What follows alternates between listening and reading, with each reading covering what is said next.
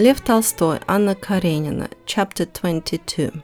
The 22nd and 23rd chapters are about the ball. In the 22nd chapter, we see Kitty coming to the ball. She's excited, but not too much. It isn't her first ball, though she's not one of those who'd gone stale and who's been to a lot of them. Tolstoy says a few times how beautiful she was in her pink dress and how fresh she looked. And Anna, who came to the ball in a black dress, looked very natural, simple and elegant. And that her black dress was only a frame to her beauty. So it looks like it is Kitty in pink against Anna in black.